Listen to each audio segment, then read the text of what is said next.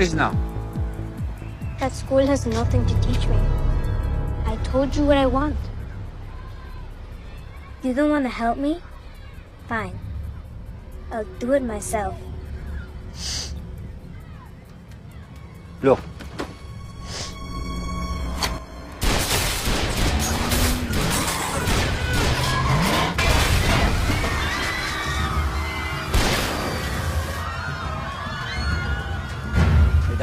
That's what you want? You want me to teach you how to be a killer? Sure, no problem. I teach you, but you'll be dead in 5 years.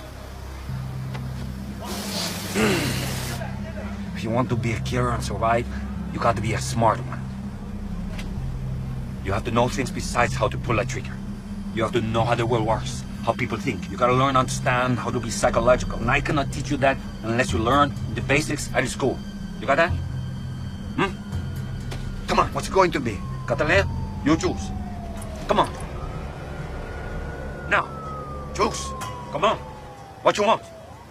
Choose.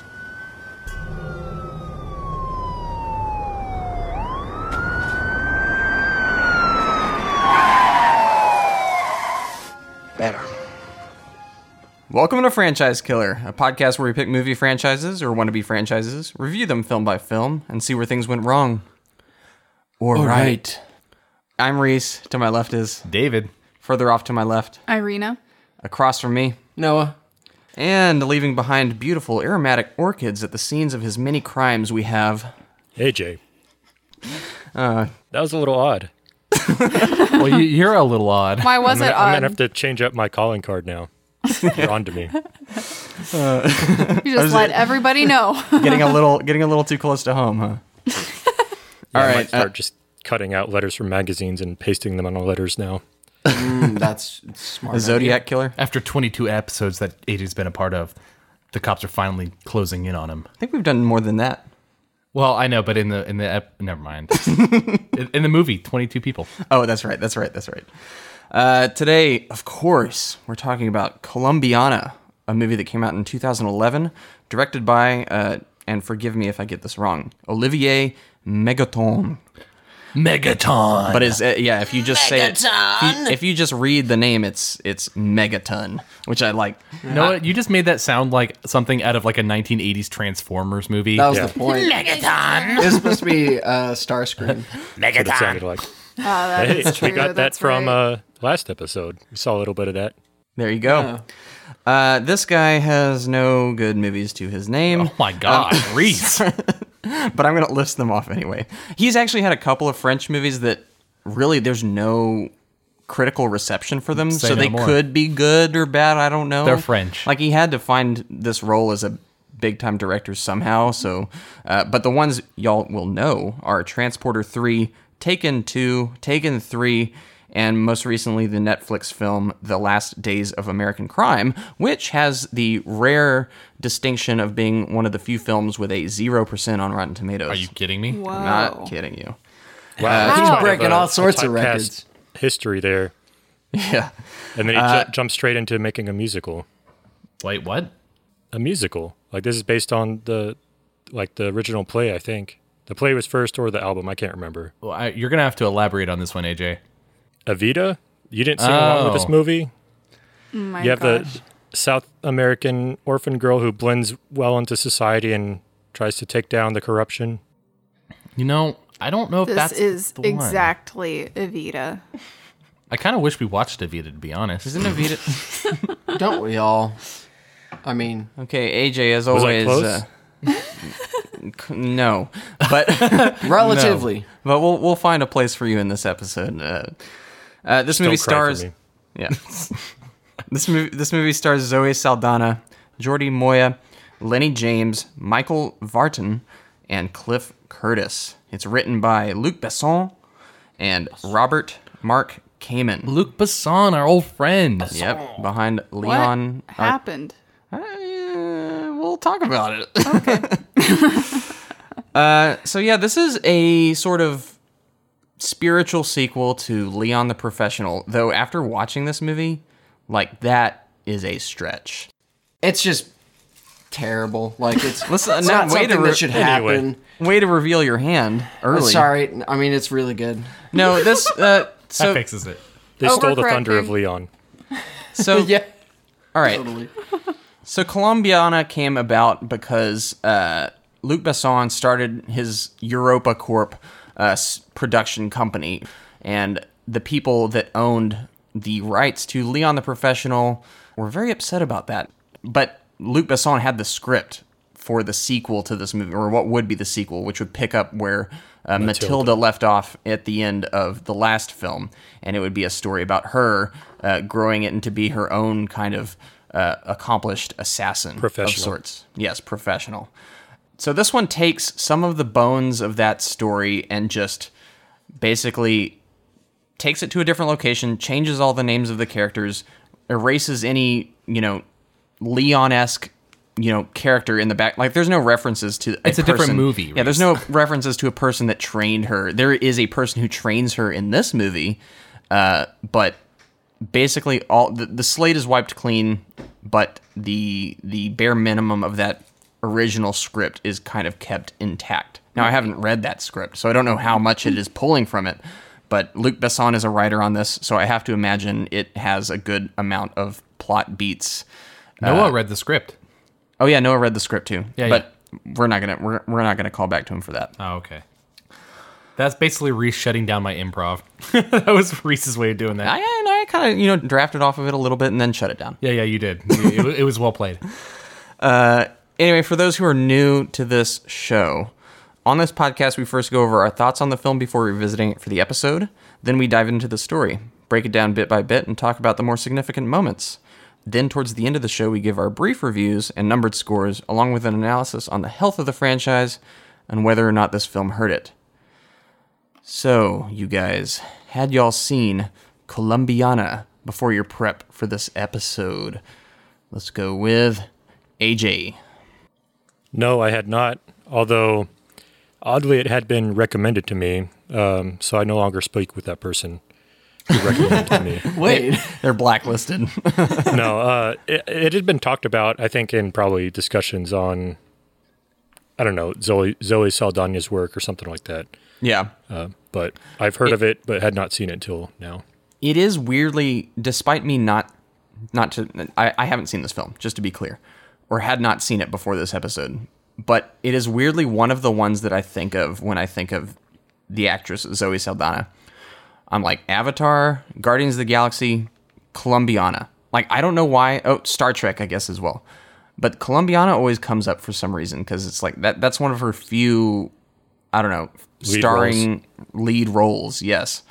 Even though I hadn't seen him, it's one of the images that flashes across my mind when I think of that actress. she deserves better. I agree. But, Irina. Yeah, never saw this. When the name first came up, it didn't sound familiar at all. But then seeing some of the imagery when we were getting ready to watch the movie, there was something vaguely familiar. So I must have seen a trailer at some point, but I never followed up on that. Yeah. David. No lo había visto. What does that mean? Means I have not seen this movie. You have not seen it. No, never heard of it either. I feel like AJ's pulling out all these movies that I've never heard of. It's one of those, you see the cover, you're like, maybe I saw it somewhere. Well, it's no Yeti football, so. Yeah, it's no Mummy Tomb of the Dragon Emperor. Let's be real here, though, guys. Which one would you rather watch? Well, Okay, I don't that want. is- Let's not reveal Insert our crickets hands. here. I don't want to reveal our hands too early here. I know we're just chomping at the bit to talk about this, but let's try to keep. We're all frothing at the mouth. This week Yeah. was my first time watching it. Yeah. Okay. Gotcha. Noah. Never. Never. And I think I know. never again. Based off your reaction, the moment you finished seeing it, I believe that. Yeah. Okay. Let's get into that story. But before we do that, David, you want to do a quick call to action for us? I'll see what I can do. Reese, what if I told you that we didn't even need to do a call to action because every single person is going to give us a 5-star review on Apple after this? I'd call you a liar. You can call me a liar. Check it next week. We're going to go on there. We're going to have 5 reviews. All 5 listeners are going to give us. Yeah, that's great, right? I don't even think that's likely. That's not likely at all. No. You got to be optimistic. All 3,000 Yes. viewers. I don't think we've had 3,000 viewers, but You. Yeah, you. The one Listeners, listening. by the way. listeners, all of them. Do Anyway, it. we have a podcast here. We review movies. We need that 5-star review on Apple. It helps us in the algorithm and promotes us to more people, which is what we're here to do. We also have an Instagram. We have a Twitter, Man by Reese. We kind of have a war going on. If you could follow us more on Instagram, that'd be great for me. We also have a YouTube with some of our episodes, so check us out. I'll say in this war, David is the Alamo. I'm holding on, man. You're taking out as many of my troops as you can, or my soldiers. I'm literally just trying to sabotage our own podcast for But my it- own gain. It is a losing battle for you, sir. I'm sorry. You are better. No, I'm not better. But I like the funny thing is you put more effort into the Instagram, and I just like. I guess I'll throw a tweet out there this week. I just feel like more people follow on Twitter. I just think it's in this outlet, it makes more sense. Yeah, I think Twitter does have a more avid like podcast following. We might be talking about this a little too much. No, let's dig deeper. No, I'm just kidding. Let's not. We need to go back. Okay. Thanks for that brilliant call to action. This is why I always come to you for this. Hey, man, there's going to be somebody who gives us a like on Apple Podcast now. Or Pod Chaser, something that doesn't help us. Exactly. Hey, No, if you want to They're give being us one of active. those. how about this? I will say this from every episode from now on. I challenge you, listener, to share this. Tell one person about this podcast Yes. right now. Do it. That would be amazing. AJ, how about you give us that story there? Catalea. Never forget. Never forget where you came from. Get ready.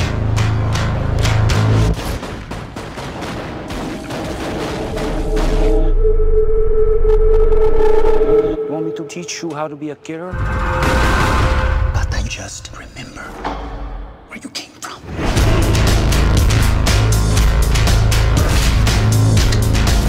Who are you? Not from the service. There's 22 murders in the last 4 years. I'm doing this my way. Catalea. Why? You know why. She's going after us. She's just a girl. Take care of it. I don't know if something or someone hurt you before. Find her! Look everywhere! In 1992, in Bogota, Colombia, a drug lord, Don Luis Sandoval, sends his henchman Marco to a group of killers to kill Fabio Restrepo and his family, because Fabio is intent on leaving the life of crime behind. Fabio gives his 9-year-old daughter, Catalaya, a smart media computer memory card with the information on Don Luis's business and tells her it is her passport. He also gives her the address of her uncle Emilio, a criminal in Chicago, who will take care of her. The last thing he gives her is his mother's Catalaya orchid necklace. However, Fabio and his wife Alicia are gunned down as Catalaya escapes to the United States after handing over the memory card to the U.S. Embassy, later escaping their grasp as well. Catalaya finds her uncle Emilio in Chicago and asks him to train her as a killer. I want to challenge y'all before we dive into this. Each of y'all, I'm going to go round table. Let's say something positive about this section. No. What do you mean? Are you implying that we don't have much good to say? I have a feeling that this is like lambs to the slaughter, basically. And I want to shine a light on something about this particular section of this movie. Or Okay. it's a big plot. Or, I mean, a big portion of the story. Let's say something nice before we really dive in. All right, I'm going to go first before someone steals it. Okay. Establishing shot. Pretty cool Okay. intro. Really got into the feel of Bogota, however you want to Bogota. pronounce it. Yeah. Yeah, I agree. whatever dialect you're like using. the favelas, or is that what they're called? Like the Well, Favelas is in yeah, that's South America. Sorry, that's Brazil. What did they call The them? Rolling Hills of Columbia. There you go. Can I go next? Yeah, go ahead. 9-year-old parkour. Oh, yeah. That was just Love that. brilliant. I will say I was kind of amused by the throw up scene. Okay, I weirdly liked that. You know, it was kind of unexpected. I was like, I haven't Yeah. seen that in a movie. Full commitment. Arena, you got anything? No, that's honestly yours? the one I was going to say. Where as a child actress, she's not that bad. Yeah. I liked her as an establishing And character. Also, I think they spent a little more time with her, I guess, as a child than I would expect. Yeah, it's like a 25, 30 minutes or something. And I don't mind that. I kind of like it. That sometimes She just they sits there cut. staring. Yeah. Sometimes they cut a little too quickly from, this established child to the, main point of the film. Yeah. And Yeah, and we'll get more into her. Well, I just want to hear the brief, Okay. positive So moments Vomit, before we setting the actually high dive note in. for the movie. Yeah. David, you got a positive note? I liked when she stabbed him in the hand. She's like, oh, I don't know. I'm a child. I'm scared. Never mind. I'm going to stab you in the hand and then run out the window. Yeah. So I guess that leads into Noah's parkour scene, too. Yeah. Okay. So that's out of the way. Well, I want to discuss this a little bit because we're talking about the establishing shot, so to speak. Yeah, and So that's what let's we're going to compare get. this to Leon a little bit. So, do the feel of the little environment they're in? Do we get that same kind of feel? Does this feel like another? No, not at all. This seems like the establishing shot is decent, but before that, the opening to this movie is the credits over this like really shoddily put together montage of like various atrocities that have occurred in this region, and it seemed cheap to me. Like I do like I do like the shot of the location right after that montage, but right from the get-go, I knew that this was inferior. And this is... My right arrow key was pretty heavily used for that. I'm going to comment on that in more of a positive way, where I think as a director, I think there was an establishment, well, not an establishment, but there's an established idea that this won't be Leon the Professional, and they shouldn't try to make it that way. I think from the start, I realized, this isn't going to be an artsy film. This is something that's a little more of a action kind of like, I don't know. I got at first Jason Bourne or, some kind of action film feeling from it. Leon the Professional has an intro that's very kind of dreamlike, coming upon a setting that feels surreal, where this is trying to be a little more... So it's more kinetic. Yeah, exactly. Definitely got the Hollywood coat of paint. Yes, exactly. Super Even high though it's got contrast. kind of indie bones under the skin. Exactly. I think it was trying to... It seemed like it was trying to come across as a little more Western. Yeah, and look, I tried to wipe my brain of like Leon the Professional because this movie does do a lot to separate itself from that. Right. But then I started comparing it to its other counterparts, like what it's actually trying to be. Right. And it still comes up short. Like this, Jason Bourne, this is not. Like Jason Bourne has great action, a compelling story. This has none of that. Like, this has a girl that wants vengeance on a So, family. David, you want to pull those scores? It sounds The like end. everybody's made up their mind. No, okay. Let's talk about. Try to reel it back in. Let's talk about her. What's her name? Amanda Stenberg as the young Amanda Catalina. Stenberg. I think she's fine in this. Yeah. She's given a decent material to work with. I think out of all the lines in this movie, the writing, it's best for her. Like, Yeah. I think she gets by. Because most of it is Wait, childish. do you not like the scene with her dad? It's like, I would have rather he yelled and threatened to kill my family. Oh my gosh, that line, I ended up seeing that part twice, and each time it just kind of...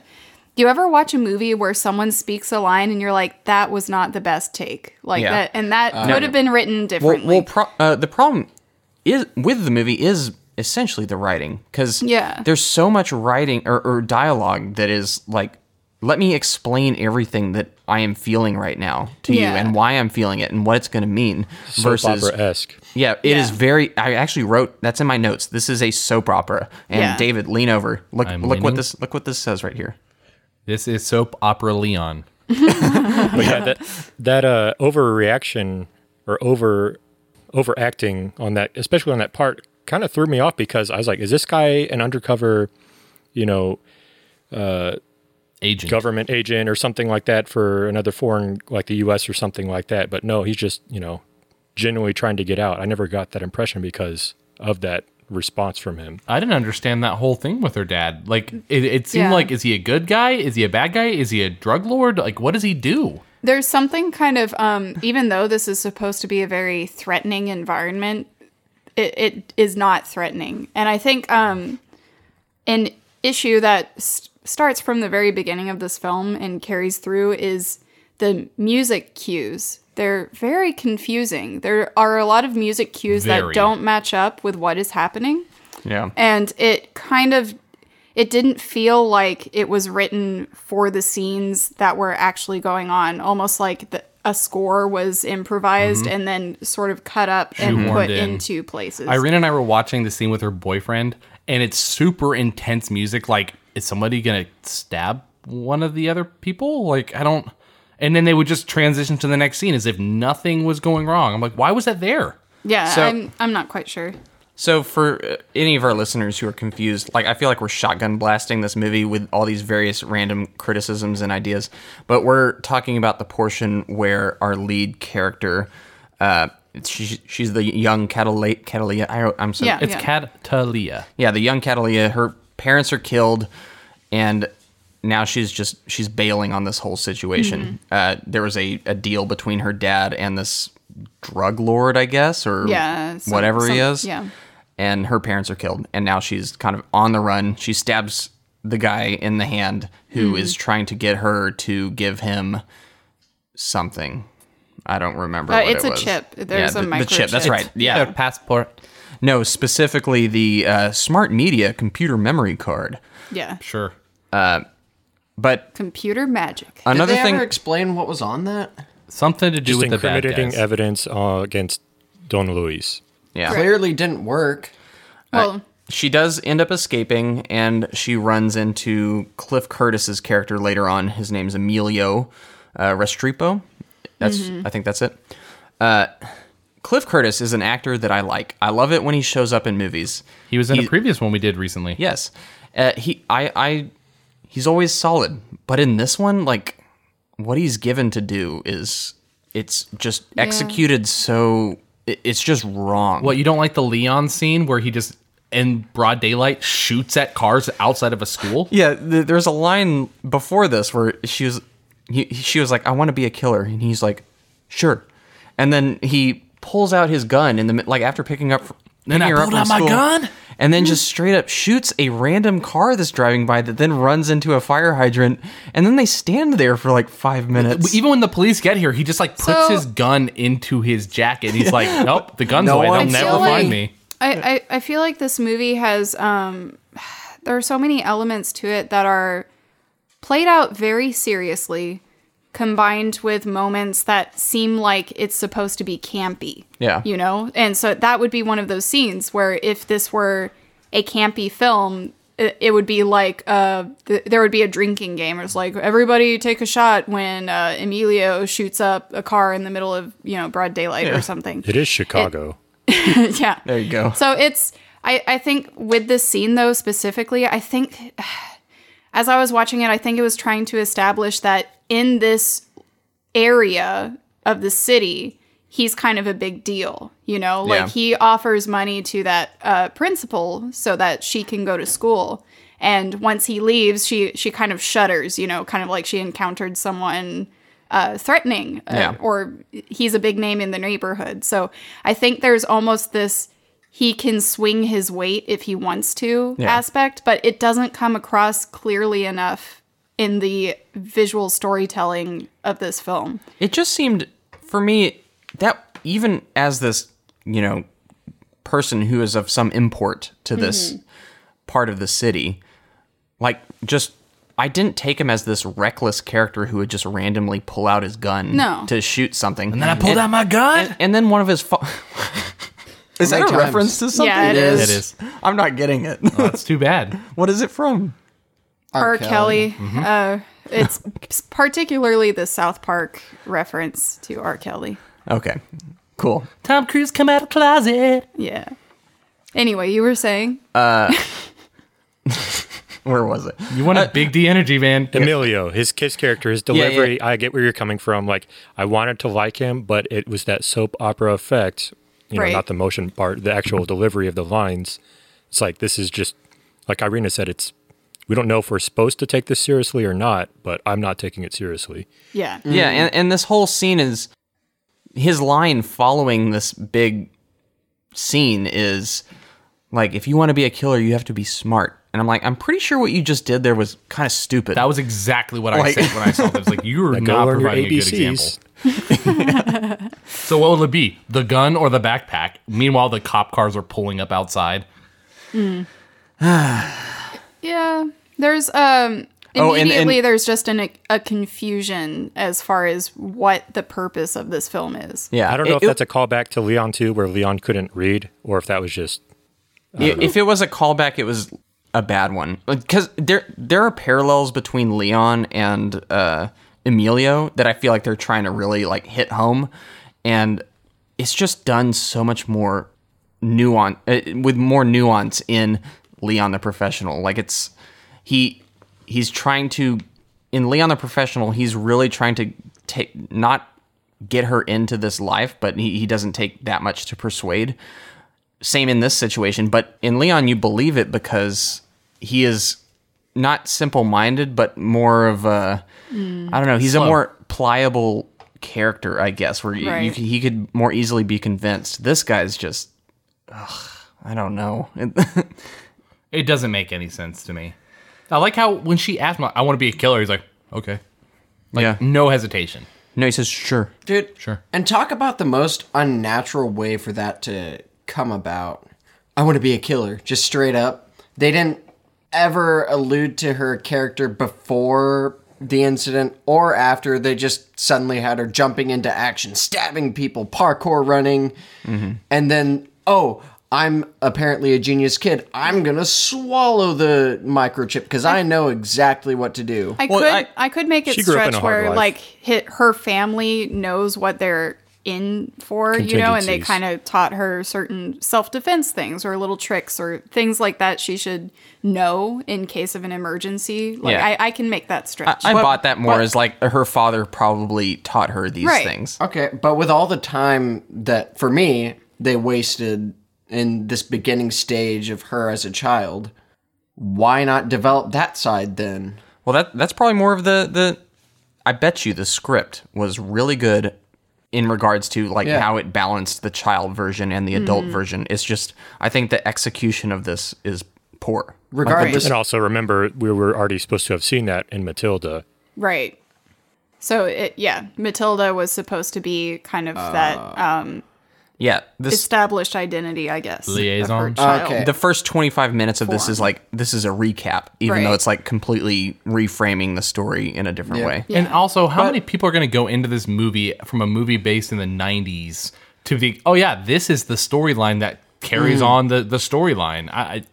yeah, it's just a kerfuffle. Okay. I like that. But it just brings it to one of my biggest issues with this movie, and it is pacing is terrible. Like they have, I don't know, they spend this large amount of time with her as a kid, and you're okay with watching that, and that's fine. But then the movie is actually rather short for what they're trying to cover, at least. Yeah, it's an hour So they- 48 minutes or Yeah, so. yeah, which is like a standard length for a film, but for this, they're trying to take down a drug lord, whoever this guy is, or she wants revenge, Yeah. and they just like glaze through almost all of this. They throw in like a haphazard romance, and it like Yeah. But I It think just we is- haven't gotten to that no point yet. I know. I'm just covering the fact that Right. like the pacing throughout this whole movie is just wacky. No, I definitely think the pacing. I mean, it's supposed to be the fast-paced, sleek Hollywood action. Right. Yeah, I think we need to move on with that story. yeah. Let's move on with that story. 15 years later, a grown Catalea has become an accomplished assassin. Her uncle serves as her broker, providing her with contracts. With each murder she commits, she leaves her signature, the Catalea flower, which is a message to her ultimate target, Don Luis. When Emilio finds out that Catalea is killing outside of the contracts as well, he begs her to stop as attracting Don Luis's attention will only endanger their lives. But she refuses and they have a falling out. After spending the night with boyfriend Danny Delaney, Danny takes a photo of her sleeping and then shows it to a friend, who then has her investigated for a background check. Oh, God. That scene. We'll get to it. But Okay, so Zoe Saldana yeah. as Catalea. How do we feel she does in this movie? Does she carry this movie? Is she a strong leading lady here? So I really like her. For what she's given, she does a very good job. And the style of stealth, especially in the beginning, I really enjoy. It's kind of cat burglar-like. Mm-hmm. And One would say Halle Berry. Yeah, I got Catwoman vibes, yeah. David and I were talking about Catwoman a lot, and I think it works for basically the kind of body language that she's able to convey. So I really liked that intro to her character. I think she thought she was in a very different film. Every time I've listened to an interview with her, she's always talking about Luc Besson and all his films and how much she loves them and wants to give, really wants to flesh out this character and try and follow up all those female leads before her. So I think she went into this thinking of it as, strongly relating to all those other films, which it does not. It doesn't fit with her environment. I thought it was interesting because I guess she had lunch or something with Luc Besson, and he was explaining how he wanted her for the role. He's like, but I don't want to give you the script unless you're 100% on board and serious. Right. He described what the character was in the storyline. She's like, are you kidding me? I'd have to be stupid not to want this. Yeah. And from Too then bad on, he didn't you're like, have that conversation with everybody else. Yeah, well, that's refreshing, too, because I definitely saw that passion in her performance. It wasn't, some big name actor who is just phoning this in for a paycheck. Right. Like, despite, they recognize this as a good or bad movie, they are still doing their job and doing their best to their ability. And so we got that from her. And despite, like, some of the lines she's given, I do think she competently carries this movie on her shoulders. I don't think she saves the movie, but she's definitely, like, not a detriment to the proceedings. I was convinced that she thought she was a professional, or she came across as a professional in her scenes. Exactly. Where she's the only thing on screen that's, it was working. I don't understand the character we're supposed to be rooting for in this movie because she's not like Leon or Matilda. It's not like... Well, okay. I mean, this is a pure revenge movie. Yeah. Like, it's not a vigilante, really. I mean, she's got one motive for her own revenge, and I do get the fact that she learned well to be smart about what her objective is. I mean, her, methodology, she pretends to be this drunk woman, only carries a library card with her so they don't have her real name. Yeah. And everything when she leaves is all methodical, and I appreciated that. So I am convinced that she learned well and is good at her job. It's more it's less that her methods for killing, like whenever she would kill someone, it was okay, that was thought out. She thought this out. Great. Yeah. But her problem was with risking other people's lives that she cares about, and the way she did it was not smart. I can see how that's frustrating, but at the same time, I think it's an issue of the way this movie is filmed and what they chose to focus on, because even when you watch interviews with her, Zoe Saldana, she's talking about the motivations of the character, and you can tell that she does have a beat on this character. She knows exactly what she's doing, and she's trying her hardest to convey that. And the purpose was that, or her motivation is clearly to avenge her family. And Zoe Saldana describes her character as a girl that she was traumatized at a young age, and while she is a killer and lethal, she's still kind of a child. And so her motivations are, yes, kind of childish because she's been stunted. So I think I get that she's motivation. I understand it. It's just the way this movie is framed doesn't encourage that aspect. I think she did a lot more research and character study She on did. her character than the director did. Yeah, like I this think is so. like I think this is the perfect definition of a complete disconnect between actor and director. Right. When I look at this director, and I'm not trying to slight Olivier Megaton, however you say his name. Yeah. But it's very run-of-the-mill action filmmaking. There's no dimensions or layers to his films, and this is an actor just really getting into it more than anyone else is. Right.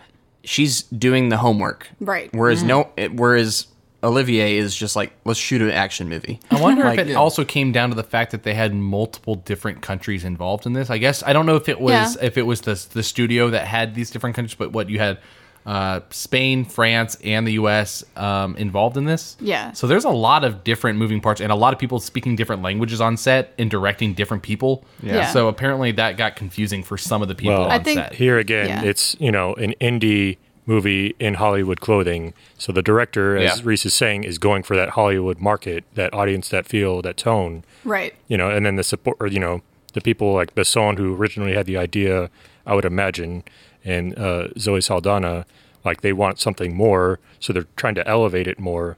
So Yeah. it's that mismatch. Yeah, and I also give slight points to this this prison sequence. Mm-hmm. It is ridiculous, but that's the tone of the movie, so I'm kind of going with it. But seeing her get out of the cell, like make her way through the ventilator shaft, balance the spoon with the water dripping on it, and then all to get back into that cell and pretend to be asleep again. I was like, okay, that's entertaining. Like, if you actually dissect it, it's like, Right. no, that wouldn't be possible. But I was kind of on board with this whole sequence. I enjoy that approach because it's very, it's kind of elegant in a way. I like when they try to focus on a more female element. Like, she's lethal, but she's feminine about it almost. Whereas, like, there are just as ridiculous things in male-led action films where it's like, yeah, they can't jump off a car and just land on, you know, and this like, was- that's just as ridiculous. And this was mentioned earlier. Exactly. But I really, watching her particularly in this scene or these scenes, I was like, she would make a great Catwoman. Yeah, she would. Like, she just has the She's physicality of it. She has Yeah. so much grace too. Like the way she touches things and grabs them is so quiet and Delicate. stealthy. I really appreciate that. Yeah. Zoe Saldana is great. Yeah. Yeah, I think we've established that. Yeah. she's great. Two Yeah. thumbs up. She's a dancer. Yeah. Anything I've said hasn't been Thanks, against David. her. It's been against Yeah. the movie and its portrayal Yeah. of her. So let's see. We've so far covered that prison sequence. What is the next big So thing? the movie cuts back and forth between this bad guy who got stabbed in the hand, who I still don't know his name. I like that every Marco.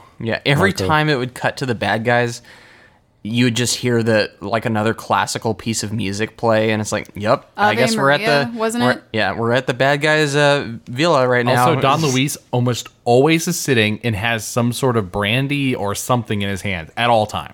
Yeah, always Yeah. reclining in his villa. He's such a good villain. No, this is the definition of like completely cardboard forgettable villain. Yeah. On every single level. Like I don't even it sounds bad, but when I don't even care about getting revenge on this guy. This movie Like, had no antagonist. Like, yes, I get that we're supposed to feel bad about her parents dying, but there's a disconnect here where in this movie, I'm like, I really don't care about the revenge angle here. Like, I think that's because the villain he's not cunning or maniacal or conniving in any way. He's just like, bad guy. And it wasn't even personal either. Well, Yeah. Because she never saw him face to face. He just had his men kill her. He's like way back here. He doesn't even it's know just like about a her. name for her. And she escaped, doesn't know anything except this one guy It's she because stabbed.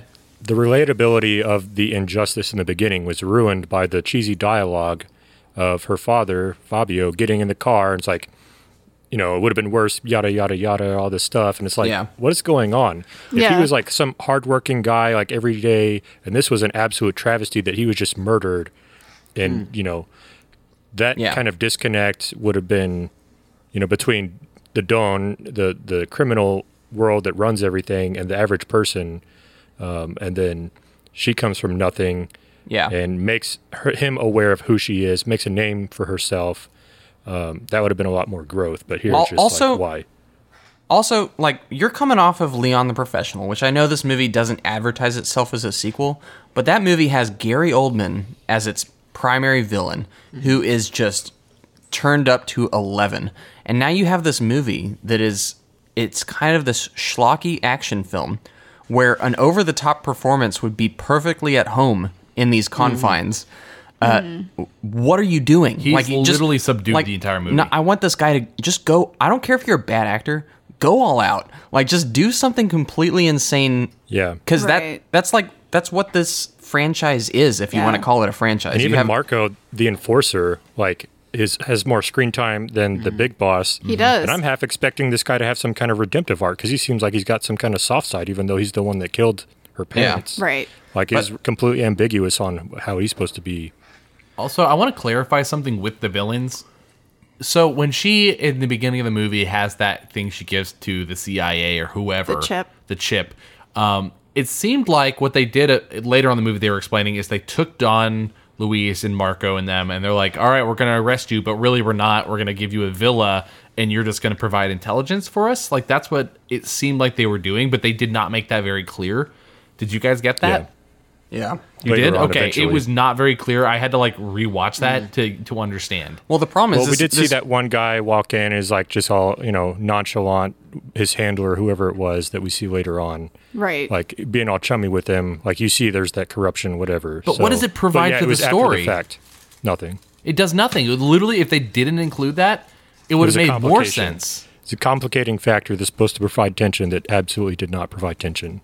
Yeah, if you want to add something complicated to your film, provide a reason for us to want to figure out why that is complicated. Yeah. This just has like complications, and it's expecting you to be invested in it just because it's like convoluted. Right. Like, but no, you have to like dangle a carrot of something that's interesting at the end of this convolution.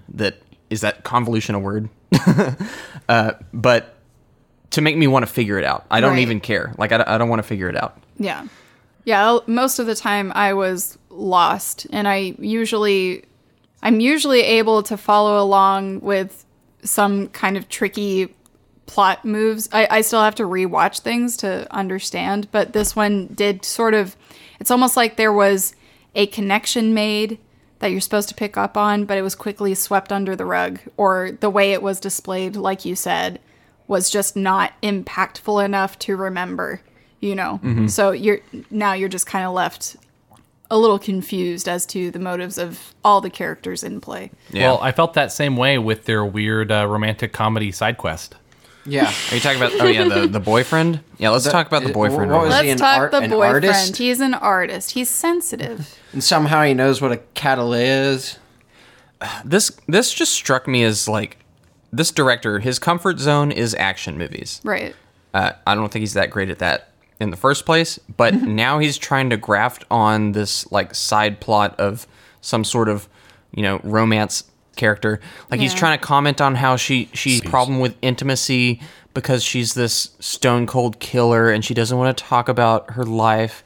And then insert this boyfriend character who's Knock like, off Ryan Reynolds. no, tell me something about yourself. I don't know anything about you. One of the cringiest things about it too is that they tried so hard to they jabbed the audience saying she said her name was Jennifer. Yeah. So this guy every single time he's like Jennifer. Jennifer, but why Jennifer? The betrayal.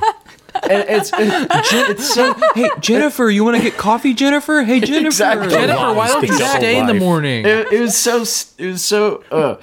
I know. Probably people can overlook that, but for me that was just a big tell that like, man, this is not a real relationship. I think part of it too is that this actor, whoever he is not on the same level that Zoe Saldana is. Michael Vartan. Yeah. So when there are many movies that have this where they try to pair two actors, but they didn't do a chemistry test, They just Yeah. kind of like, you look good. Let's have Let's you just be make- the romantic interest. There'll be fireworks. Y'all Yeah. are just beautiful. And you're beautiful, so everyone's gonna love you. It's like But throwing. It's like speaking throwing of Don beautiful, Julio. I got Sorry. super sick of all the times there was a guy saying like, "Oh, she's pretty," or like, "Is she hot?" You know, like that in reference to her. It was Yeah. like, why is this necessary? But back to the main point. It's just you can tell when two characters are on screen together and they just do not have the same star power. And that was this moment. It was Zoe Saldana paired with kind of a almost Frat- like frat a boy like a Basement a dweller. very Did you say basement dweller? Like I was gonna say, it's like throwing Don Julio in a frozen margarita.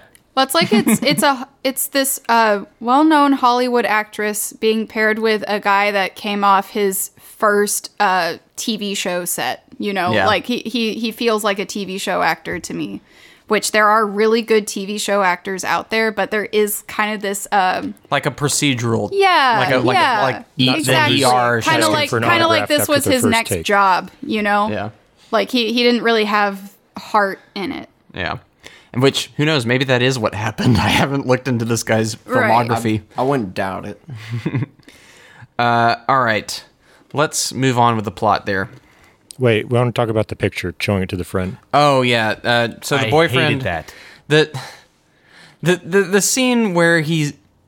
This is kind of later in the story, but it happens during this moment. It's kind of, they call back to it later on in the story, but he Right. does.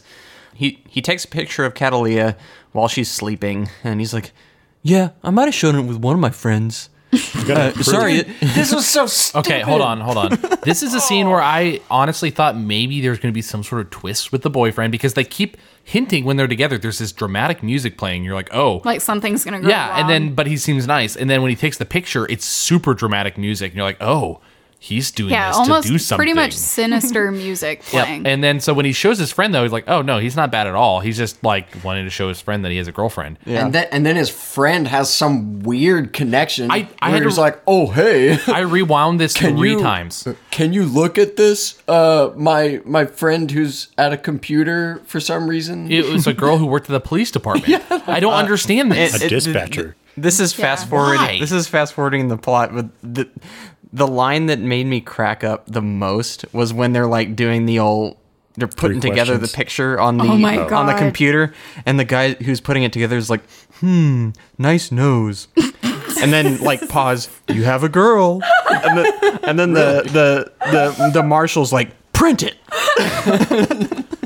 I love all the police office magic that happens. Yeah. Where what was it? There was this. I was half expecting. I know what scene you're them- thinking, Irina. I was Oh, half what's it called? expecting in that scene for them to be like, enhance. know. Exactly. Yeah. There was this one. There was what was that word? It started with an M. Do you remember, David? Like he's this investigator, I guess, is looking at his screen, and there are just so many funny moments with this guy. But he's looking at his screen, and it's like morphological data or something. I don't Yeah. know, like just something that's been loading up to Just try from and Hollywood. Yeah, but oh god. And then the whole printout of her calling card, which was basically drawing an orchid Yep. on the dead bodies. Which, by the Oh, way, oh, it was, the most And they're like, abstract "Oh, orchid hey, you've ever seen. Catalia. Yeah. No, it was like Yeah, the that was janitor or dumb. something. Yeah, I was know, like, it was that's a a Catalina. That's from Colombia. Yeah, because My obviously wife's these from things there. are synonymous. Oh, Catalia's? Yeah, Colombia. You must be thinking of Also- that. Not to mention, he looks it up and is denied access to something. Because CIA. It said like CIA. it's like access denied. CIA He access can't look only. into He- Colombia. Yeah, he was trying to look up organizations. But we're getting ahead of ourselves. Let's Sorry. One more point. The falling out with Emilio. Did you have any kind of emotional response to that? Especially with Zero. the I did not dead care at son. all. I should have, but I had zero. Like, it was just like, oh, I guess, like, in my head, it's like there's going to be some sort of reunion between these two. I know that doesn't happen, but I was just not. For one, I was not even emotionally invested in their relationship because Emilio is such like a clunky, unbelievable version of what Leon was in the original film. Right. Like, I just didn't buy him throughout the movie at all. I didn't know- see him as trying to be an analog to Leon. I just felt like he was supposed to be the emotional grounding point, Right. but like it didn't click. And then especially with the estrangement from his mother or her grandmother or whatever relationship that was, Mama, I think. Yeah. I think I know he's supposed to look, they're trying to convince me that he's the emotional grounding, Right. but his actions do not display that to me. Yeah. Like he'll And they threw say in this these whole sob things. story about the son. Like, Yeah, he says all these things, and I'm like, yeah, I can get that you're trying to be this grounding to this character. You don't want her Right. to get too out of hand with her murdering, but then he just does these things like that are popping against off rounds around a school ground. Yeah, exactly. It's so for that, like, he's just not a well-rounded, fleshed-out character. And when they have their fallout, I'm Right. like, whatever, I guess. So I would, in this scenario, like they're trying to juggle two different emotional factors with Catalea. One is family, the other is love life. I get the motives for both. Like as far as the love life thing goes, you could express that she has this desire to lead a normal life and that there's a reason she's attracted to this artist guy. The way it's conveyed is just very sloppy and you don't feel like you got anything out of it. The other aspect is her connection to family. And I know we didn't cover this scene, but there is a moment where she goes to church with, I guess Emilio, is he her uncle? Uncle, Is yeah. Theo. Okay. Her uncle. And the other lady who's her Aunt, grandmother? I guess. There's a Grandmother, I grandmother think. and an aunt there too, Okay. I think, right? There's 3 people in that apartment. Either way. They Like could all be the same person. right. They could, yes. But in my opinion, I would just cut the whole boyfriend scenario out of the picture. Focus more on her family. That way you have more of an emotional draw where she has this desire to have a normal life. Internal You know, conflict. be with her family. There's this connection here through church and, the way like blood is thicker than water and all that stuff, all that good stuff. But you don't get that. You get one measly scene of her being with her family and nothing else. It's sad. There's a great... So then, it just takes away all the emotionality of future scenes. Yeah, This so is why sad it's 'cause confusing. Yeah, Yeah. Reese, what you're about to say is there's a good movie in here. but Yes, you don't it's see it at exactly... all. Those are my words, yeah. And it's confusing because, like, I know that this director, like, what they wanted was a dumb action movie. So why even put these other things in there tantalizing? Right. Yeah, what and could've why been? did Luc Besson, who I assume had a big hand in getting Olivier Megaton this role as a director, why did he like endorse this guy? Like, I Maybe just don't... he just took a chance on him. Because even the Luc Besson of this era, he's still making decent movies. Like, there's art and craft to Luc Besson's films still. And Yeah. He didn't know how to handle a movie with a fully aged adult in it, I guess. yeah, and this is under his studio too. It's Europa Corp. Like, this is a Luc Besson production essentially. Right. But I don't see Anyway. it anywhere. Anyway, we'll continue with the story. Let's move on. Yeah. After learning about this Colombian orchid, FBI agent James Ross can now link this case to more than 20 other cases and tracks. They get a pin on Catalea's photo from her being investigated and track her down to her unit, but Catalea escapes and reaches out to Emilio, whom she finds dead along with the rest of the family. She then confronts Ross at his home and threatens his family, forcing him to reach out to CIA agent Steve Richard, who oversees the witness protection program over Don Luis. With the threat on Richard's life as well, she is given the address to where Don Luis resides. Did we skip the shark scene? No, Yeah, it's we- during this portion. Yeah. Okay. And they just don't touch on it in the plot. But It's not But very it's so important. cool. It's That- not I- very honestly, important. that's one of my favorite sequences outside of the intro. right. I thought it was dumb. It is dumb, but it was more interesting than the other stuff we get. Yeah, it doesn't pertain to the plot, at least from what I can tell. I know it's a cool visual, but was getting in the shark tank really the only way she could No, get her way in definitely there? not. But Especially since she killed the bodyguards too. no, it made no sense whatsoever. But she actually did swim with sharks, which I think is really cool. Yeah. She Oh, that took is scuba true. lessons. Like, she got really Yeah. into it just for this stupid scene. And whatever. Yeah, this movie so did not deserve her. Yeah, I'll say it is a memorable sequence though. Like even though it doesn't have anything to do with anything else, it's just kind of this side job. I was like, okay, there's blue in the color palette now. There you go. It's not this completely orange movie, and now we have CGI sharks. Cool.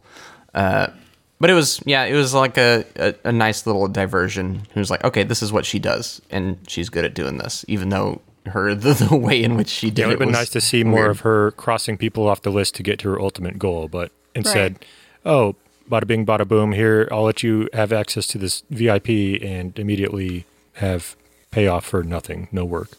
Yeah.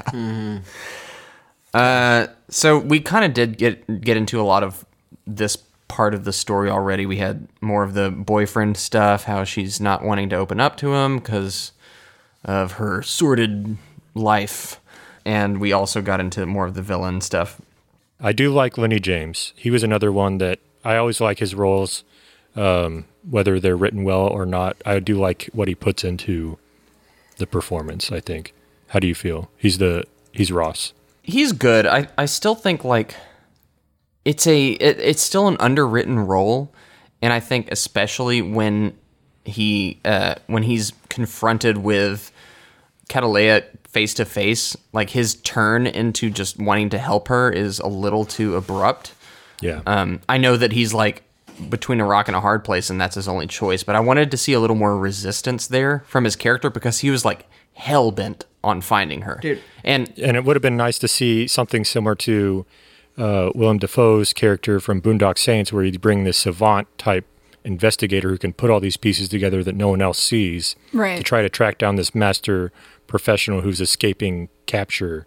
Like, it would have been nice to see that instead of, someone randomly uploaded a picture to Instagram and yeah, I there wanted she to is. see him actually having, a little more. I wanted to see him put his skill to work. You don't see a lot of that. Like, I like to see. It's something, and we compared this to Bourne already, but you see both sides in Bourne as well. You see it from the people who are trying to track down Bourne and Bourne himself, like what they do to try to kind of track him down. And there's a lot of what I like to call competency porn, Right. where you see people just who are really good at their job, doing their work, and it's convincing. And you don't see that here. It's more just like he kind of barks out orders at people like, hey, we need these. Here's your dossiers. Make sure Yeah. you study them. And that's it. But I do think just he does elevate this nothing role slightly above what it would be Yeah. in less capable hands. Yeah, he just completely forgets about the fact that she still killed 20 people. So the issue I have with this is that for whatever reason, I just feel like they don't understand how the police or, investigations actually operate. Because even as a layman right here, I was thinking, well, why don't they focus on what the victims have in common? Like, why are they so focused on the person doing it? Like, that's one of the first things you have to do is connect the victims when you have a murder spree, especially when there's a calling card. There's a reason they're picking all these people. Figure out why that's happening, and then anticipate what potential other murders will happen. So then you could have an interesting scenario where they anticipate one of the kills and maybe create an issue for her. Yeah. So that Close I calls, just think yeah. that would be a more natural progression rather than just kind of sitting around waiting for like their data to update, Yeah. Like it's like I got the impression that the director had all these chess pieces that he had to play at these various Right. points, but he didn't. Like he's like, okay, this makes sense if we shove this part in here, Right. Because that'll make the story make sense. But he didn't do the Yeah. work to make it on like an emotional level make sense. Meanwhile, Right. they're like, you're playing Also- Mahjong.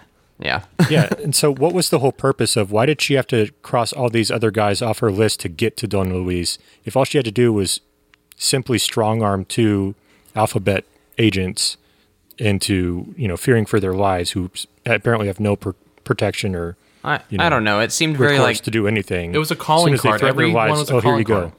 it seemed like an Assassin's Creed plot device where it's just like, oh, you got to take down all the the henchmen before you get to the Yeah. big bad. But it didn't provide any reason Means to why. an end. Yeah, I guess the only explanation I could give was this was before her uncle and everybody else she knew died, right? That happened just before she threatens Agent Ross, right? yeah. So I think it could be that she was trying to find a way to ethically bring the Don out, to play. Because that was her goal, was to aim for targets that were connected to him so that he would come out of hiding, essentially. That's actually just what I thought she was doing. But once she lost her family, there's kind of a snap. So she's like, I'm resorting to threatening the good guys. And now. it worked, apparently. Yeah. So, or But how would good that work guys, if quote she unquote. knew that he was in witness protection program? Right. It's like you have to stretch to understand Yeah. what's happening. Yeah. So before you move on with the story, I do want to talk about the whole kind of apartment raid scene that's trying its darndest to mirror the Bourne. absolutely Bourne, but also the scene from Leon, where it's the climactic scene where they are raiding Leon's apartment. I got the sense that they were like, okay, we got to have this big apartment raid with an explosion. It'll be our one big explosion. And Even the blasted brick wall Yes. kind of had a visual So I was like, reminiscence. I felt like since that's really the climactic scene in Leon, that they're trying to kind of, do their own take on that. And this was so inferior to Leon's scene, which was the scene in Leon was so filled with this tension and emotion, and just the way that fight escalated in Leon was so much more compelling than this. They set up an explosive and now she escapes. Like it was just, there was so much less at stake there, where I knew she was going to get out. No problem. She sneaks through the grate like she always does. I don't know. It's all flash and no substance to me. Yeah. How did y'all feel? It's all telegraphed. All flash, no suspect, or no Well, suspense. I would like to even compare this to other more direct competitors, so to speak, instead of Leon. Like you said, maybe say a Transporter or a Taken, or Yeah. any of the other just kind of straight action films.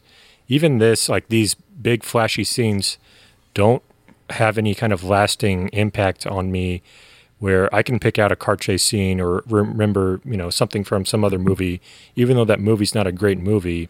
It Yeah. has that one memorable scene. Right. This movie doesn't have any of those. Like, Yeah, I there's- watched it twice and I can't really remember until I'm rewatching it now. Yeah, there's no set piece in this movie that is memorable in the least. Sharks. Except for the prison scene, maybe. Yeah. Yes, that I don't even consider that action. I was more referring to action.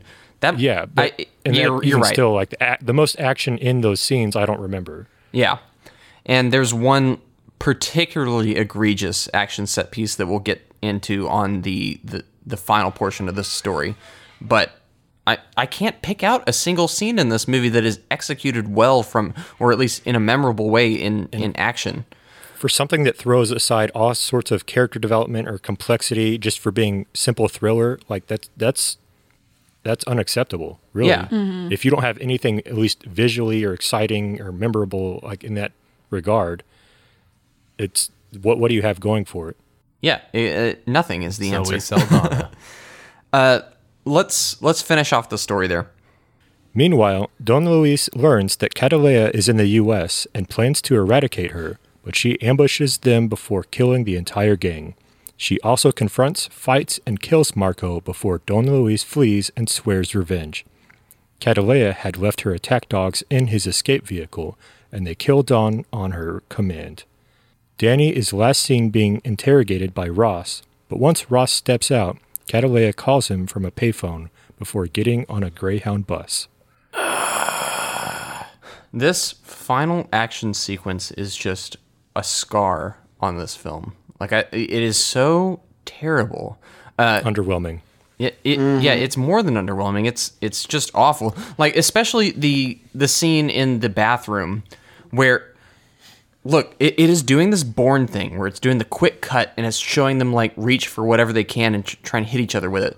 But it's bad because you can see all the setups to the moves like before they actually performed them. Like I could see like Zoe Saldana being like, "Okay, I'll stand here and then you'll grab me." And then, like, you see that part. Okay, so like, I want to say something about this that it changed my opinion a little bit, and it's kind of sad because I agree with you. I mean, this whole fight sequence is very underwhelming. But watching all of these behind the scenes, she was going over that scene specifically on how her character would fight in real life. And you know, she was talking about all these people trying to give her tips and tricks on how to fight and all these professionals. And she's like, no, that's not how Catalina would fight. It would be scrappy. It would be utilizing everything. She had her character dialed in and she knew exactly how she wanted to fight. And she had the director help her with it. And it did not come across. Look, here's the thing. Like, they clearly watched Bourne. They were like, oh, that book kill is really... The book... When he uses the book to hit the guy is really cool. And they're like, what can we do? What can we do? Oh, toothbrushes. Like, it's like... Hey, what about John Wick? I mean, he does all that. Exactly. They find all these practical items that you would find in a normal setting, and they make them cool. This one tries to do that, but it's not cool. Like, John Wick uses a book to break a guy's jaw, and it looks awesome. In this, super cool. She picks up toothbrushes and just stabs What them does she with it. do with them? Like, it's not cool at all. Yeah. But everything about this scene, there's no movement to this, actual movement to this choreography, and that is interesting to me. Like, it's just them standing in the center of this room, kind of like trading blows, and then a gun flies into the bathtub, and then they're just trading blows, and the cuts are awful. Like, it was just like, it was embarrassing for me to watch, honestly, and that's just... Maybe I'm overblowing it, no, but it was you're right. It's boring. like almost reminds me of like a stop motion. Like you're setting each position for these people so deliberately, but the smoothness of it, the overall flow is not there. Yeah. And so you see, like, you know, instead of the final product of stop motion, you see those individual setups, and it just doesn't. I mean, it didn't feel like a resolution. Like all this thing she's been going for this whole movie was just why. Yeah, and I kind of like the little bit of twist with the dogs, but yeah, and I did want to fight. I did want to lead into like so I think we all agree that the action is executed poorly here, but from an emotional standpoint, are y'all satisfied at all at any point in this finale here? Like, is it on an emotional level? Does it work for any of you guys? I can't say I felt any emotion while watching this. It just happened. I felt one emotion. Rage. I knew those dogs were coming back into play. I called it the second that they really what's it called? They really telegraphed. Foreshadowed. Yeah, foreshadowed when they show her walking away from her dogs, like, eat. I was like, nope, that's coming back into play. Yep. And sure enough. Yep. That was a nice little button Game of Thrones did it on better. that sequence. Yeah. I don't know if there's much more to say on this ending other than just like they should not have used Johnny Cash's hurt.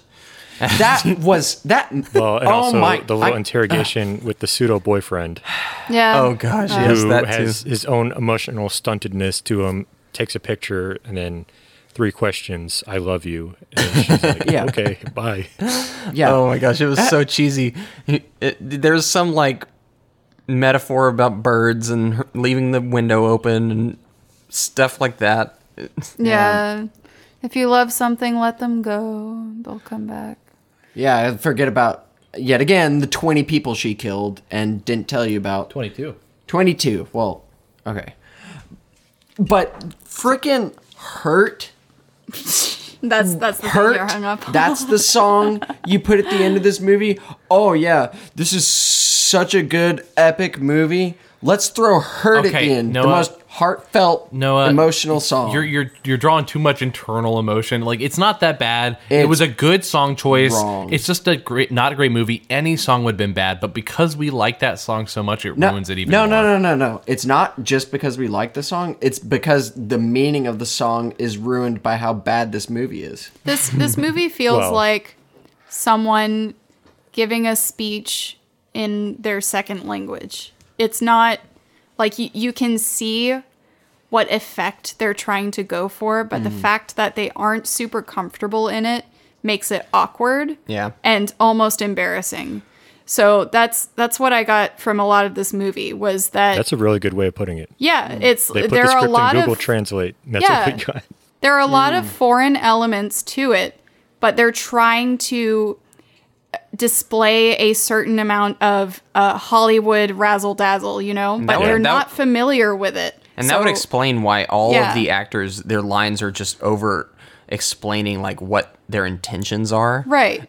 Yeah. And it's so like that's why it's kind of frustrating to watch because you can see what their goal is, and we are so familiar with better works in this area that it's glaringly obvious to us. Yeah. I feel like they didn't quite know how this was going to come across.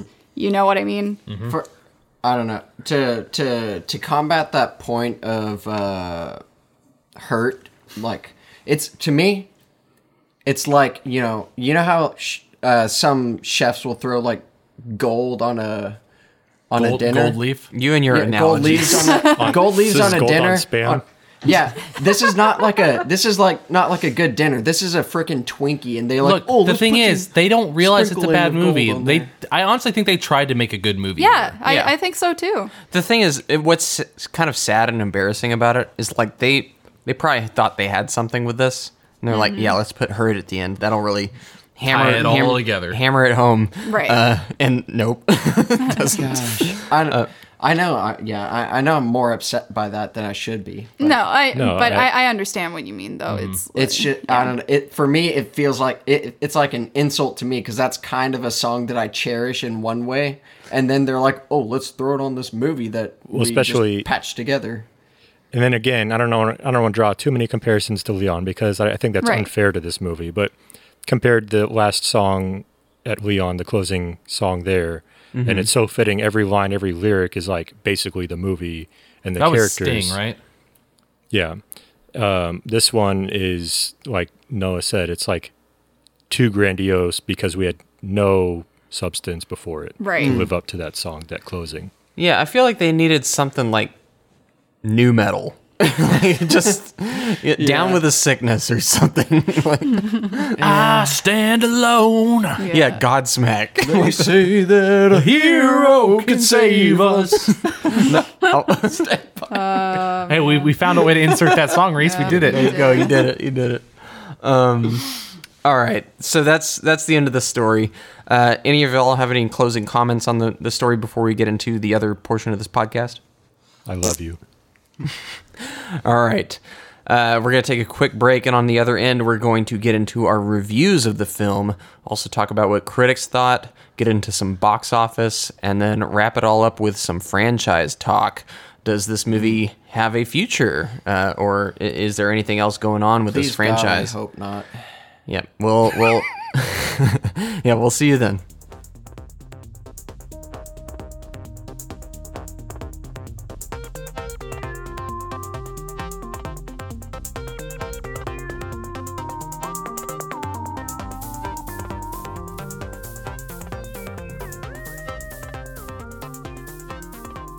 Welcome back. Let's talk Colombiana. Okay. David, we're going to do our quick reviews first. You want to pull our reviews at random there from that bowl? I will. And the first score we have is Irina with a 4.5. Yeah, I think 5 is the marker where something is at least rewatchable to some degree. 4.5... I don't find this movie very rewatchable. If it were on, I would probably glance at it here and there because I like Zoe Saldana and I think she sells her scenes So if the you're best like she on can. vacation and you're in a hotel and literally nothing else is on and you see this on, Yeah, I'd probably let it play while I did some artwork or something. Ugh, I Scrolled wouldn't. through Instagram. I don't know. It's not horrible enough. There's elements where I can see people trying, and I still think that awards a movie points. I can at least follow it to some kind of juvenile degree, and there are moments that honestly kind of made me laugh. So there's a small amount of entertainment to be gleaned from it, but for the most part, I found it very disappointing. It was easy for me to separate this from Leon the Professional. That's why in my review, I haven't actually compared the two at all. I don't think there are any ties whatsoever, which is a relief to me. I'm so glad they didn't, they only in spirit tried to continue that story. Unfortunately, everyone seemed to be on a different page as far as what movie they were getting into, and it left you with sort of a confusing mess of things. And I think I'll leave it at 4.5. All right. Next up is Reese with a 5.2. Oh, wait. That was a 2.5. Yeah, 2.5. It is very hard for me to find redeeming qualities about this movie. And this is after separating it completely from Leon, which I agree with Irina. It is easy to separate this from Leon the Professional and see it as its own thing. That said, when you separate it from Leon, you then compare it to its brethren, that being, Bourne specifically, Mission Impossible, all the other action movies of this era. And this one doesn't even come close. And this movie's its main goal is to be an action movie. This is, if I were to describe this movie to people, like the genre I would put it under is action.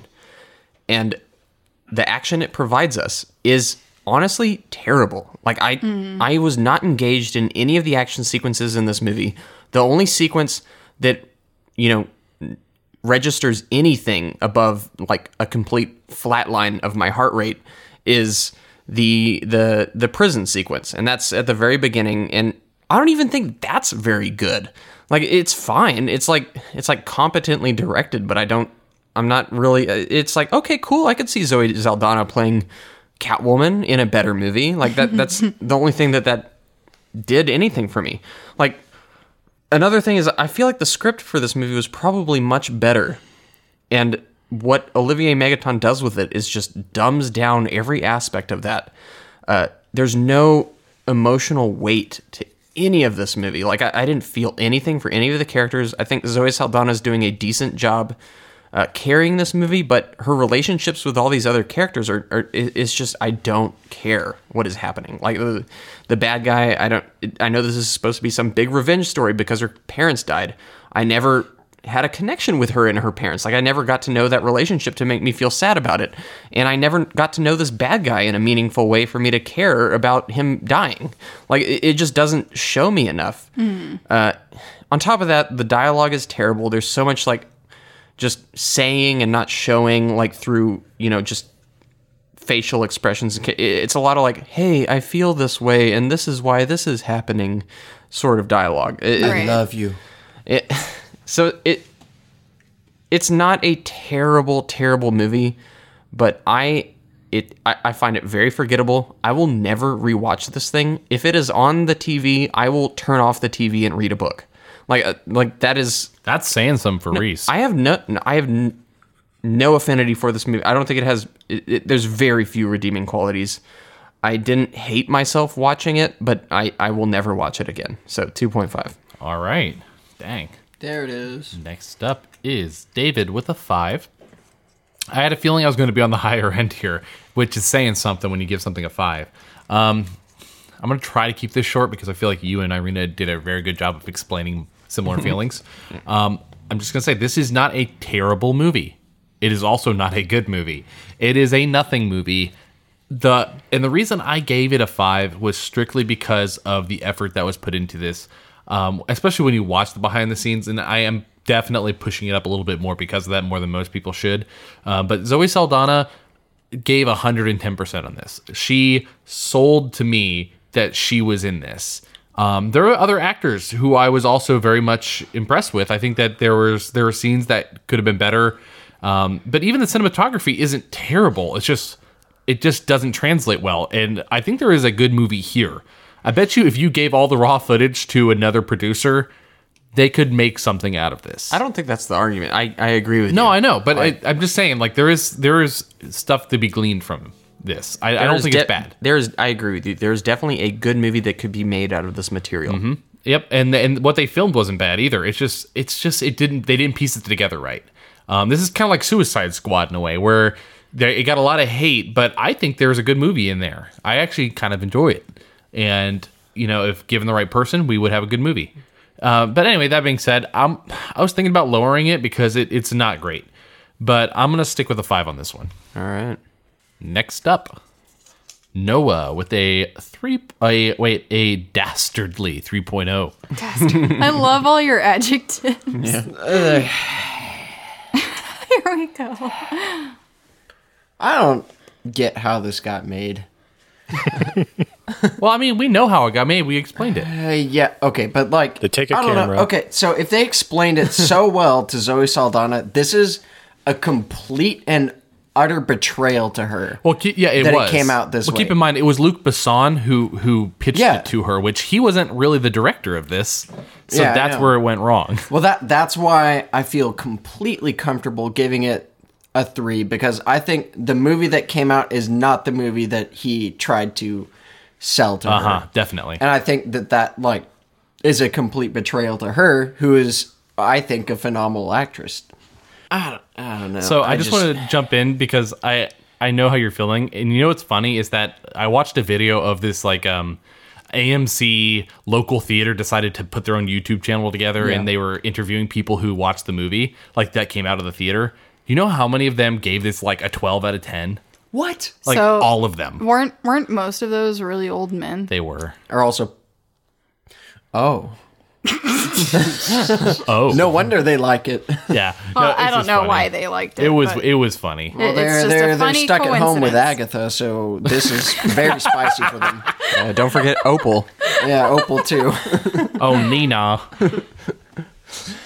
Anyways, I thought this was kind of an atrocious use of my time, and my score reflects that. That's very well said. An atrocious waste of my time. I want a quote. I want that put I on want something. that in writing. All right. Well, in which case, you're in good company, Noah, because AJ comes in at a 3.5. Hey. So I pretty much went into this knowing I was going to lower my score. I think I gave it a little bit of goodwill. So let's immediately change that to an even 3. There it is. That 0.5 was really kind of goodwill from Zoe Saldana, and she does a good job. I mean, we've said that's pretty much the highlight of this, but I don't think she also blows away the performance either, because and this could be direction and the edit and stuff, but even some of the other performance, there's not a whole lot of complicated emotion either. So I mean, she does well in the action sequences, but there's still some flatness in her action where there could be more character. And that could be her, it could be direction, I don't know, but it's not an amazingly breathtaking performance regardless. But it is good. So that is the saving grace for the movie. At the same time, I mean, Reese kind of took all my points here. It's supposed to be this Hollywoodified action movie, yet there's no adrenaline pumping, memorable action sequences. And then from the indie bones of this movie, we don't have any kind of character growth or story. And I feel like we're also giving Luc Besson kind of a unfair pass here, possibly, because, I mean, he not only wrote the original script, but worked with the director on revising the script and was, the producer of it. So it's not like he was like, I wrote this story, make a movie out of it, and had no ties to it after that. I still think this was his pet project. He just wasn't at the helm directorially. So, and that's interesting to think about because there is from this story, whether it's separated from Leon or not, potential here for, just creating a character that actually has some depth to it. But as we got, an action movie without excitement, we have no character development from anything or, really any investment, tension-wise for any kind of motivation for this character for revenge. Like, Noah's not far from it saying this is not a good use of my time. Like, why are we wanting to see this to its resolution? It's okay to see where it's going the first time, but yeah, I'm with Reese. I have no interest in watching this again.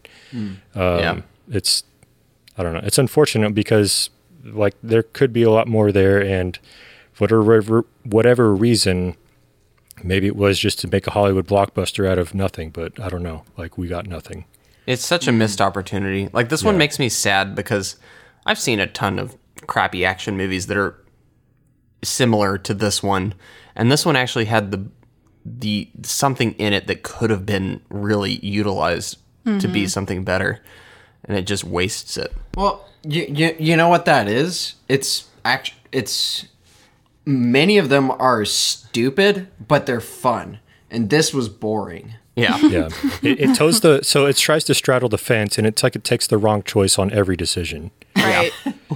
But and I don't know. Like David, you never answered if this was rewatchable for you. How did it compare to Tomb of the Dragon Emperor? It doesn't. I would rewatch Tomb of the Dragon Emperor over this. I will agree with you there. Yeah. I would probably watch that over this. Yeah, it's really sad, but I would too. For our confused listeners, David is remembered always for giving Tomb of the Dragon Emperor a 7 out of 10 when we reviewed that film over a year ago at this point. And we will compare every one of his reviews to his review of that film. And I am in agreement. I do find standard. I would rather watch The Mummy, Tomb of the Dragon Emperor than this film. So hey, everyone's on my team this time. Take the W, David. Okay. Okay. All right, let's move on to what the critics thought of this film. And there's a minor surprise here, I'll say. On Rotten Tomatoes, this movie has a 27% with an audience score of 67%. I told you the audience liked it. So that is that's fresh from the audience. Like, not that fresh, but fresh.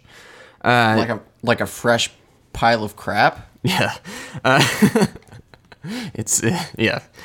On Metacritic, the movie has a 45 out of 100, which is not a overall negative score from critics. Yeah. That is mixed, and a audience score of 5.6. So also mixed. I probably ought to give you our average so you know how we stack up against that. Oh yeah. There we go. Sorry, I totally forgot. That's all right. I forgot too. No, So- AJ, you want to? I'll set it up so I can go into it again. AJ, you want to crunch those numbers for us? All right. Group average is 3.6, and that puts it overall on our ranking list. Okay, so we are 3.6. That is below A Good Day to Die Hard and above Queen of the Damned. So it looks like we're about fourth from the last. How did Queen of the Damned go that low? Do you know what's sad? I would put Queen of the Damned over this movie. I think easily. because it's fun, stupid. Yeah, you know? And It is. that's Yeah. including Wild Wild West, one of our missing episodes. Yep. So Yeah. this is third to last. Yeah, so I'll say something. I would watch Queen of the Damned first, only for its campy nature and how dumb it is, like Irina said.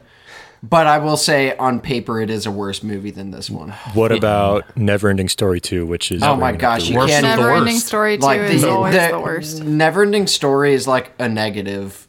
We all Be know. Be specific. do it. Neverending Story 2. Yeah. Yeah, the second one, yeah. Yeah. All right, let's get into critics. And there's a couple of surprises here, guys. Are we going to do this again? Yes, we are. Okay. That's what I got to do. It's easier on my editing. Didn't you already No, see? just let Reese Are you do calling it. me a lazy bum? I Hey, spent hey, hey. hours on the edit. He's the one that edits it. Let him do it. Yeah, he's the way wearing a he trilby wants. and sneaking into other people's phones and sending pictures to random people at the dispatch. Exactly. My lady. That made me so mad. All right. On Rotten Tomatoes, this movie has a 27%. And the audience score is, wait for it, 67%. So, What? Yeah, so technically fresh there from the audience. So yeah, there's You a were little... right, It's above David. all of us. Yeah. On Metacritic, this movie has a 45, which is actually a mixed score. So there's positives and negatives. Metacritic's and, always low. Metacritic typically is a lower score than Rotten Tomatoes, and I haven't explained this in a while, so I guess I'll go into that real quick how this works. So Rotten Tomatoes, the percentage you see on Rotten Tomatoes is the percentage of critics that liked it. It's not like that movie's actual score. It's like, so Columbiana, for example, got a Percentage of 27. Yeah, 27%. That's the percentage of audiences or percentage of critics that were like, go see this movie. The problem with Rotten Tomatoes is it doesn't factor in all of the mixed reviews in between. Like a critic can be like, yeah, I give Columbiana a 5.5 out of 10, which is a mixed review, but they're then asked like, hey, is that positive or negative? And they'd be like negative. So then in their algorithm, that goes in as like a 0%. So 27%, while that sounds terrible, that might mean that there's actually more mixed reviews for that film than you think. 27% sounds awful, but It's just a different statistic. I mean, you're comparing apples to tomatoes, so... Yeah. And Metacritic is an actual, like, condense or an average of the critical scores. Though it gets weird with Metacritic, too, because some critics' scores are weighed more than other critics based off, like, their standing, I guess. So it's even more confusing in a way. But 45 out of 100 is probably a more accurate representation than 27% of 100%. When you actually want to kind of get a sense of what critics thought of this movie. So it is kind of mixed, trending towards negative with Columbiana. The audience score for Metacritic is 5.6, also a mixed score. And on IMDb, which is an audience-based score, it has a 6.4, so that is mixed, almost negative, but still kind of in that safe zone there. So overall, this was kind of surprising to me because this movie for me is so obviously kind of like a bad movie. To see that it actually has, support is kind of surprising. I don't know about y'all, but seeing these scores, they're not great scores, but they're better than I would have expected. Definitely better than I expected. Well, it's the one time I agree with the tomato meter. I honestly feel like this is so- one of those movies where an audience, they just kind of had blinders on for it. It aesthetically matched what they're used to seeing. So they're like, oh, there's a attractive female lead. She's doing actiony stuff. It's edited Yeah. to look like an action movie. That I know. In terms of box ticking, it ticks the boxes. Yep. It's like that what is that fruit or herb Pineapple. or whatever that you can eat and it changes your taste buds? No idea. Catnip.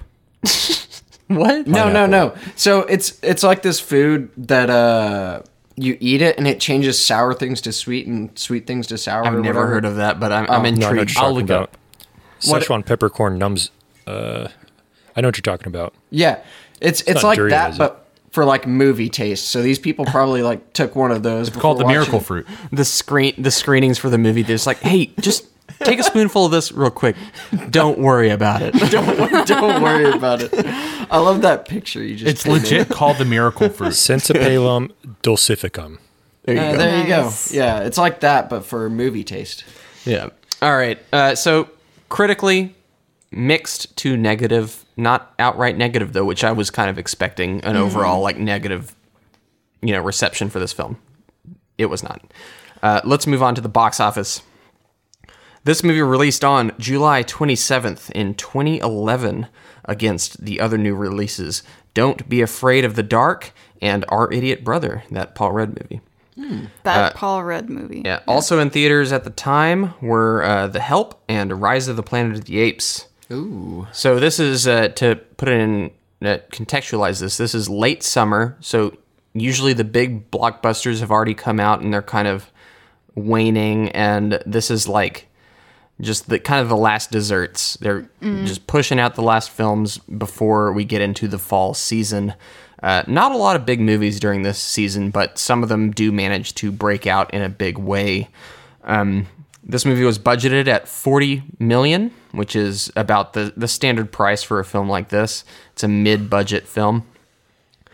What do y'all think this did worldwide, based off that $40 million budget and its release date? Let's go with AJ first. So this is tough because obviously the audience scores were a lot higher than what we anticipated. And I also don't know how to factor in the international factor for this movie, given its international origins or European origins. So Summer, I'd say 80. 80 worldwide for AJ. Noah. I'm actually going to go a little high on this one because I think it probably failed to continue for other reasons than box office. I'm going to say like 180. Okay. Oh, wow. All right, Yeah. David. I was going to lean towards 80 as well, but you know what?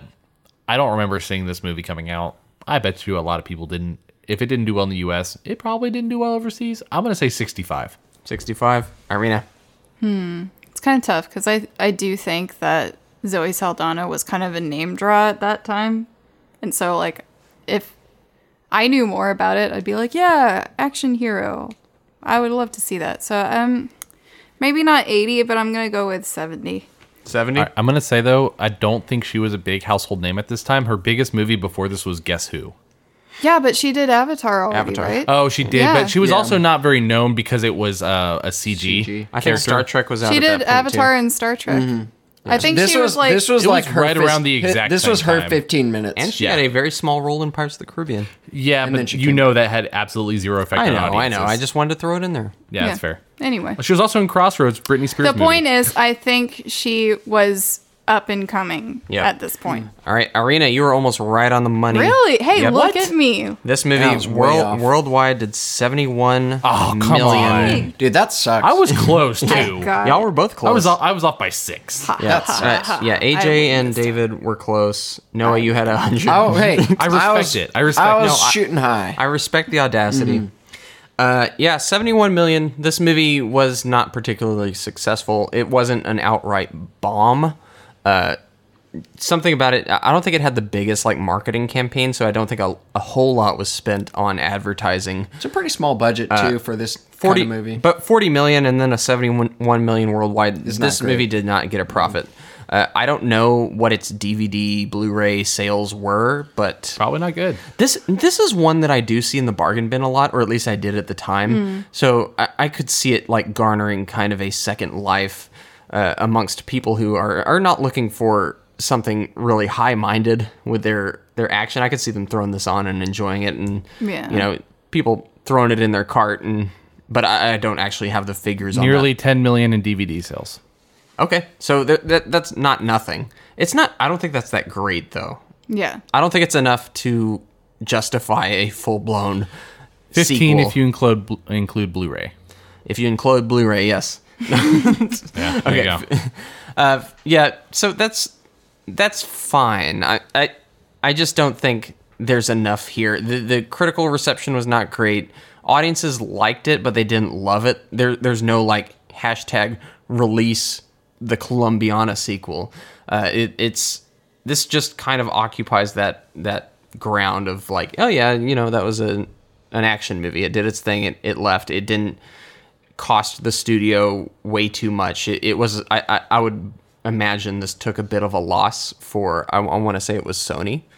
But that said, there was still discussion even recently about there potentially being a sequel or a prequel to this film.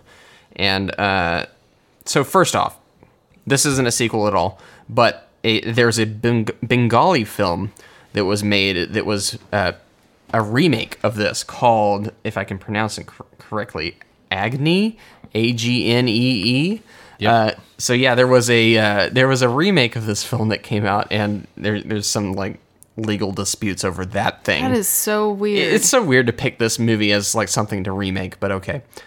But as recently as 2015, there was actually discussions about a prequel or sequel to this film, Columbiana 2, And Luc Besson was like, he was wanting this thing to be made. He's actually like invested in this universe and wanted some sort of sequel or prequel to be made for this. And Zoe Saldana was even interviewed and actually expressed interest in returning as the character.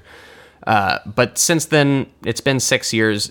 There's been nothing about this. I don't think we'll ever get a Columbiana sequel or prequel. I think it's safe to say that that's not happening. Done.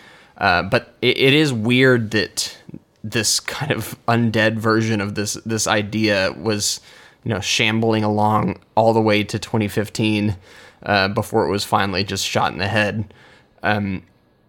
So yeah, like if you were to ask me if there's ever going to be any more Columbiana specific, especially portrayed by Zoe Saldana, I think there's no chance in hell. Like, that's not happening. But what do y'all think? Yeah, I don't see anything that strongly indicates there would be a sequel or prequel. Yeah. I could imagine somewhere along the line a movie coming out that is supposed to be in the same universe. Yeah. But I can't imagine they would pick this line back up specifically. I would actually love if they brought back Natalie Portman for her own movie. And I know we talked about this in the last episode. I would be so down to see a movie if they just erased Columbiana, which I know is not actually part of the franchise, but it's kind of the spiritual sequel. If they just erased that from existence and had an actual proper sequel to Leon the Professional, though instead it's a grown-up Matilda played by Natalie Portman. We all want it. I would watch that. I think people just want a mainstream La Femme Nikita. And so, that's been done now. And even, look at, something like Wanted with Angelina Jolie on the poster. And you've got some cool twists with that. Even Atomic Blonde. Luc Besson has already done a mainstream La Femme Nikita. Lucy. But more specifically, he came out with a movie last year, I want to say, that was called Anna. And it was very much that. Yeah, I haven't seen it, but that's what I've heard. I've heard it's like just a lesser version of his original film. I do feel like this time period was pumping out movies more like this. Didn't we also have Salt with Angelina Jolie around this time? Yeah, that wasn't Luc Besson, but the same... I'm not saying Luc Besson, I'm just saying female-led sort of like action. Yeah, Salt and Lucy, I want to say, came out in almost the same year. And Hannah, that's true. That also came around that time. Yeah. A lot of like single female named movies. Punch. Yeah. Sucker Punch, Atomic Blonde. That was a little bit later, but is awesome. I stand by that one. I wanted to talk about it, but I didn't know. I don't think it was. Yeah, there's still talks of that keep going. So not a dead franchise. And even potentially crossing over with John Wick. Yeah, which would make sense. All right. So before we move on, I guess we're at the end. So let's get into honorable or dishonorable. So we are, in this case, let's just for kicks, let's include Leon the Professional as part of this franchise. And does this movie end on a conclusive note, or does it demand a sequel based off where we leave off? It demands a sequel. So actually, I'll explain this to our listeners real quick. So at the end of our episode, we do a honorable or dishonorable, where we judge a movie based off of how it ends. Does it end in a way that sets up a sequel and in a way that it doesn't stand on its own, or does it conclude all of its the entire plot and ends on a conclusive note? And if it does end conclusively, then it gets an honorable death. If it does not, it gets a dishonorable death. So you guys, honorable or dishonorable for the Leon franchise? Dishonorable. I think it's honorable. I think no. Yeah, I think I'll have technically. Okay, no. So if you're including them together, it can't be honorable. Oh wait, are you? He's including them together with Leon. So what? I would say it's the same for if you're including them together or not. Okay, all right. In that case, I will split them up. If Columbiana is its own film, is this an honorable or dishonorable death? Columbiana to me is dishonorable. Agreed. I don't know. To me, Columbiana, my heart says dishonorable, but if you're looking at like the practical, like it did finish its stupid story. So did it though? Yeah, because story or on paper this story. This is why I want to say dishonorable is because while we were talking about this film, yes, she did defeat this Dawn or whatever, but she didn't actually, her character was not changed by this sequence. And I think the point of the movie was she yearns for closure, kind of a normal life or to, have something resolved within her. But you never get that. And I would argue the door is left open for her to come back to her boyfriend. They also hinted at there being a sequel. Yeah. Okay, that's fair. When you think of it that way, they do the She's whole not going to like stop killing. Yeah. They do the whole like, there's much more adventure to be had, but they did it in such a way or in a story in which there's not supposed to be more adventure to be had. Yeah. I agree. Y'all have swayed me. I was originally going to go with honorable because I was like, it concludes. Not hard to convince us. Yeah. I'll go with dishonorable on this one as well. What was your thought on that, AJ? No, I'm with you, and it just expounding on that is, she didn't grow, she didn't have a conclusive moment of redemption. I don't see her as stopping killing anytime soon because she's going to find some other thing that needs, I don't know. Yeah. But that's the thing is we don't have a growth arc. We are told what her redemption story and character growth is supposed to be. We don't get that even if, in her closure moment. So yeah. All right. So Columbiana has handed me its papers, and I have pulled out the dishonorable stamp, and I am stamping it. Chink. Dishonorable for Columbiana. Sorry, Columbiana. Maybe next time. In fact, no, please, not next time. She handed you her passport, but instead you deported her. She vomited on your desk. Sorry. You can take that out. I'll take it out. You can take that out. I'm sorry. She vomited on the desk. All right. Next week. Ooh, I'm excited for this one, guys. We are talking about Sicario, Denis Villeneuve's film. This one, I'm okay. I'm gonna get too excited yet. I've seen the film. I will try not to reveal my hand, except I feel like I already have. But we're closing out our vigilante miniseries, or Hitmen with a Heart, if you want to call it, series with the 2 Sicario films, starting with Denis Villeneuve's Sicario, followed by Sicario: Day of the Soldado. I'm very excited for this next couple of films. Until then, we'll see you guys. You must expect the unexpected. She's like mist under a door.